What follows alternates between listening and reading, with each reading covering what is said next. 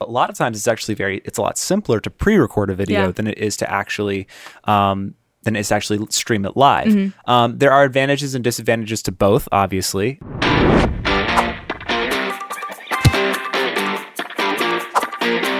Hey guys, welcome to the RedFox podcast. I'm Faye. I'm Bryce. We're going to be doing videography vocab. Yes. So one of the first things that usually happens when we work with a client is we are speaking a lingo that just doesn't make sense to someone who is not in the video world. We throw around a lot of different words that we know and understand, either about equipment or about the process, but they're always pretty new to a client. Today, I specifically want to talk about a couple of words that deal with strategy, and just have us walk through those so they're a little bit more accessible to clients as they walk in. Yes, and so that when I sit down and talk with them, I'm not throwing out a term that just they completely lost in the weeds and right over the heads. That's right. Okay. So the first thing I kind of want to talk about, especially right now, is very popular. A lot of people are calling me asking about live streams. Yes, live stream video content. Let's talk about this. So there are, in my head, inside of this category, actually three different types of videos that can kind of live on the internet.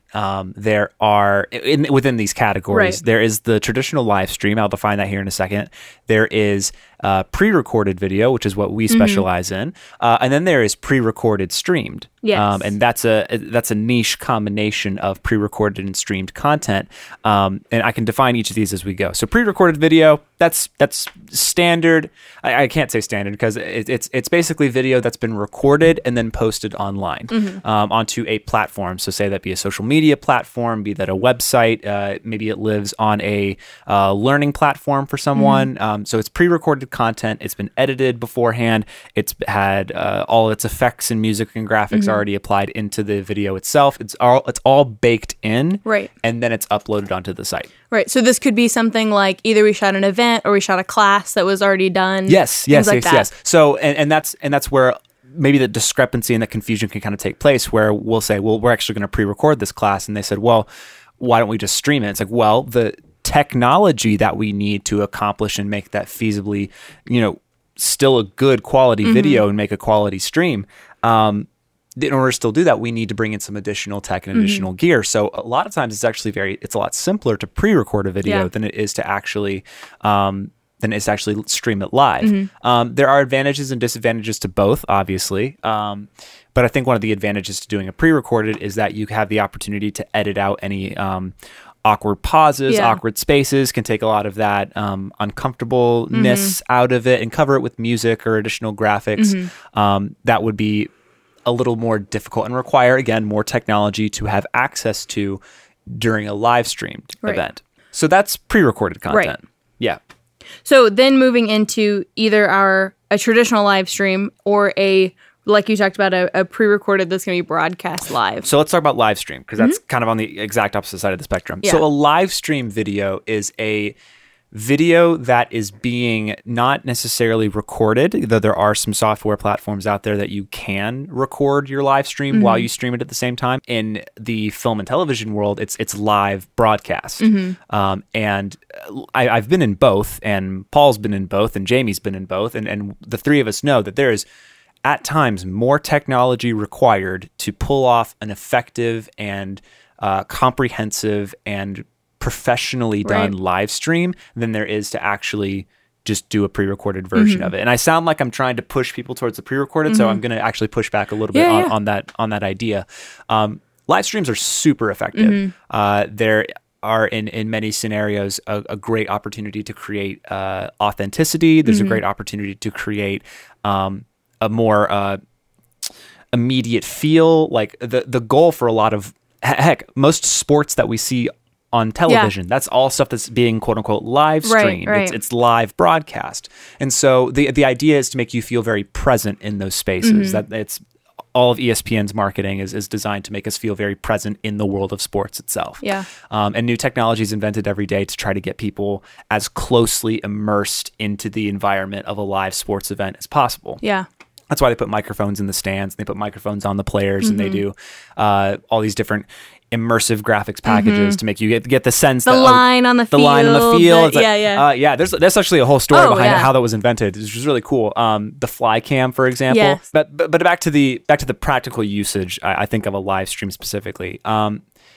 In one sense, it's more accessible, and in another sense, it's not. Yeah. In a very low budget sense, in a very low production quality sense, a live stream is incredibly accessible. Like everyone who has a social media, if you have a social media platform, you have a platform to stream to. Right. If you have an iPhone, you can do a live stream video with very simple broadcast platforms. For example, Switcher Studios, OBS. There's a number of Switcher Studios cost money.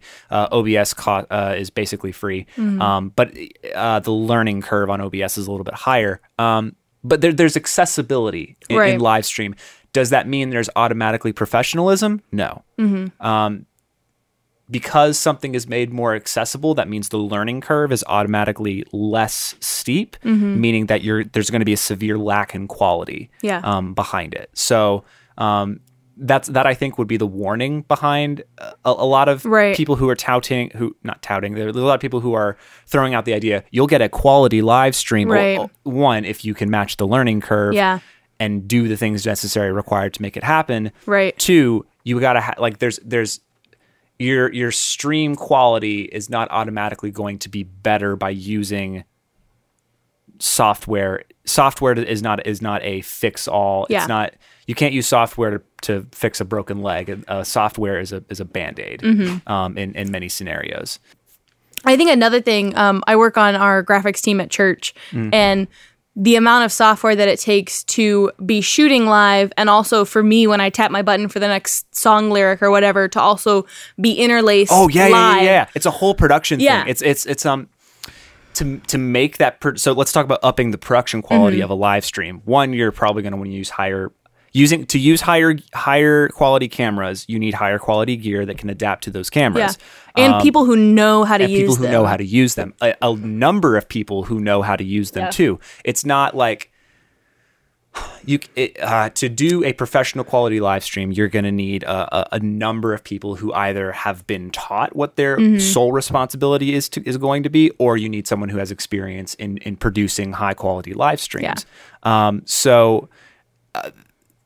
People, organization, time, and effort. It's doing a live show. And the first time that I ever got truly cussed out in this industry was when I was working a live broadcast. And it was because it's an immediate response, short response time, hot seat environment for the people that are actually producing it. And that's what we're talking about here. Like, we're talking about taking the quality to the next level. But yeah, that's the central ideas behind doing a live streamed event versus a pre-recorded event. Right. Now, real quick, let's talk about if we're going to pre-record it but play it live. Yeah. So how does that work? Great feature. It's I don't know. great feature. Not a problem. So we use OBS, which is a free software online, and there's a number of different versions of it. Streamlabs has a version. Rekit has a version, but the generic OBS, which is a completely free and open source software, is what we use. And what you want to do is that what that software allows you to do is actually drag an already completed video into a view, into the lineup when it comes to for like media that you want to play. There's tutorials online, and we may do one here in the future as well. But what you can do is that you hit stream, and then you just play your pre-recorded video through the stream. And so it looks like you're live streaming onto a different platform. When in reality, you've already pre-recorded the video, you've already edited it, you've already gotten the sound, you got the sound quality nice and tight and really good. You got music that you like to play. Your graphics packages comes up, and it's not awkward, and you're not in the hot seat having to throw a graphics package. You don't miss a slide and have to missing a slide and have to go back and and it doesn't look professional anymore. Because that's what this is about. That's where that sentence was going. That's what this is about. It's about taking things to the next level. Like, there will always be an iPhone option. There will always, always, always be an iPhone Band-Aid option to give you accessibility to great marketing tools. But what we're talking about here is taking those tools and saying, all right, you've learned how to use a hammer. We're going to teach you how to use a jackhammer. Like, we're going to teach you how to, like, and that we want to. You don't call a construction specialist to come in and hang a picture on a wall. Right. You hire I sure hope you don't. No, oh boy. Unless you happen to be married to one, and then you're in great shape. But like you don't hire a construction specialist to come in and hang a picture on your wall. You hire a construction specialist to build solid professional framework work and from the ground up bring forward something that you can be proud of. And that's what I think a lot of people are looking for right now. But yeah, so taking that pre-recorded content and then streaming it through OBS and onto a live platform. And again, there's tutorials online to do that. And if you guys like to see that, comment below. We can totally talk about that. Absolutely. But yeah, that's the differences between pre-recorded content, live stream content, and pre-recorded streamed content. And that's kind of how we create the differences between all three of them. Right.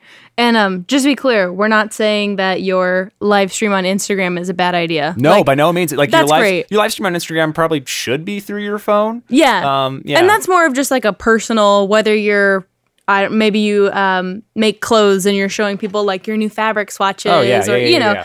But like if you're doing a professional event or a professional class, like events and classes and that's where webinars, we'd really that's where we push that on. Yeah, we would definitely lean away from doing it on your iPhone there. Regardless of these three options, you're going to have a lot more control on what your video looks like as a whole product. Yep. So quick recap, pre-recorded content, it's content that is recorded previously, edited, cleaned up, exported, and put on a platform.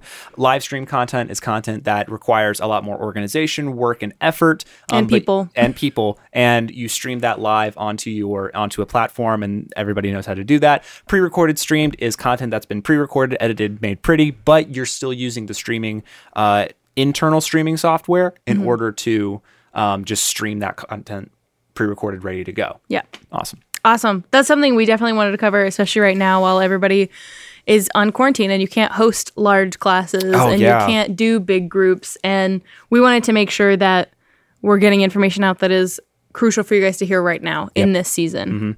So let's go ahead and jump into our next video vocab. What do you got? Yeah, absolutely. So the other thing I wanted to talk about today was a bumper ad. A bumper ad is video content or an advertisement that is embedded into already current online content.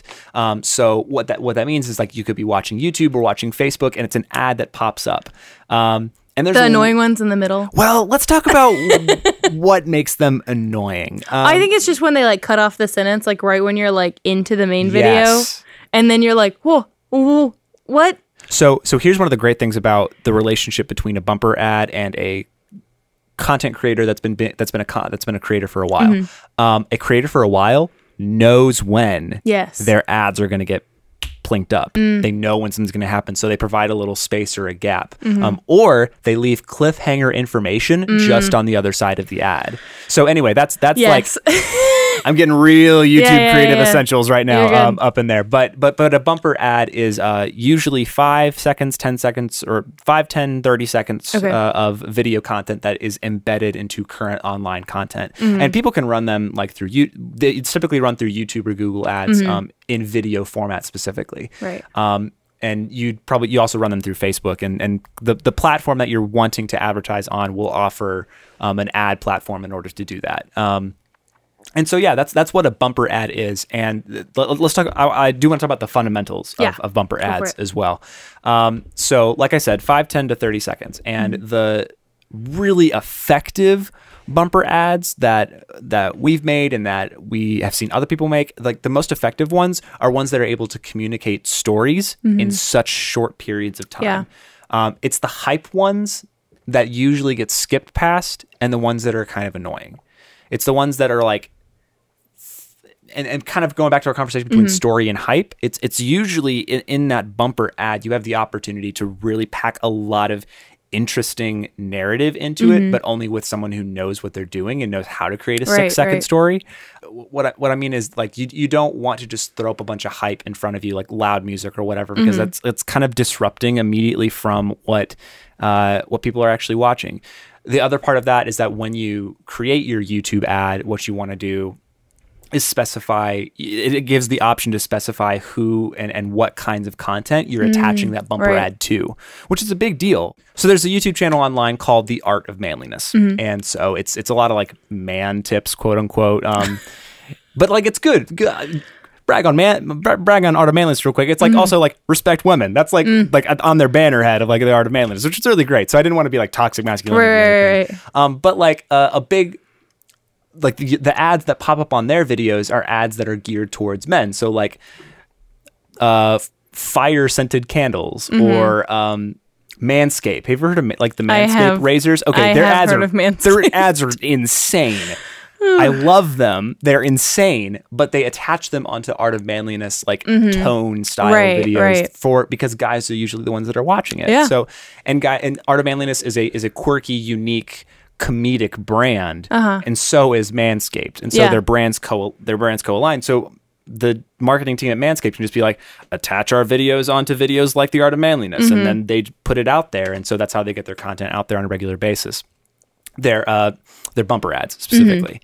So why do I say 6, 15, and 30? So there's a lot of really cool stuff you can do with 6, 15, and 30. You can tell a 6-second story with 15 seconds of more information that gets attached on later on, and then 30 seconds that includes either follow-up or more information, or like can contain like just more information, like more factual data for people to like get a hold of what the product actually is. And bumper ads work really well with products specifically. So 6 seconds is that teaser, 15 seconds is context information, and 30 seconds is like all of it all tied together with an additional call to action of what they're supposed to do with it.